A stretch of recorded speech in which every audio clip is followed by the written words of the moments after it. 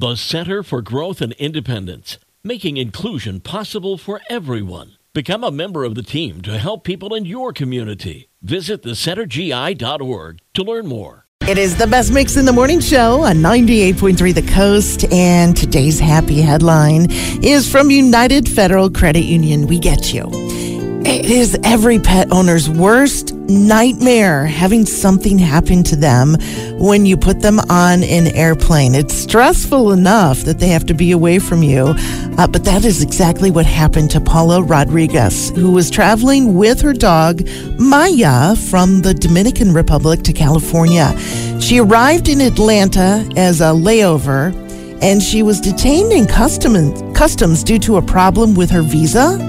But her dog Maya was not allowed in the detention area with her.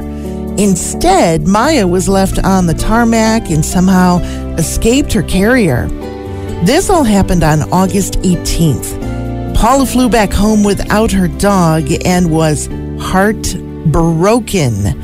But airport security searched day and night for Maya, nothing turning up. For weeks, 3 weeks, until this past Saturday, Maya was found at the North End Cargo Facility.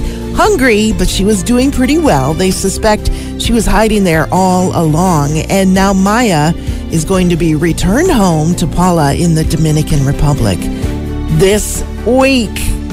It's a happy ending for a bonded pair. And it's today's happy headline from United Federal Credit Union. We get you. And 98.3 The Coast.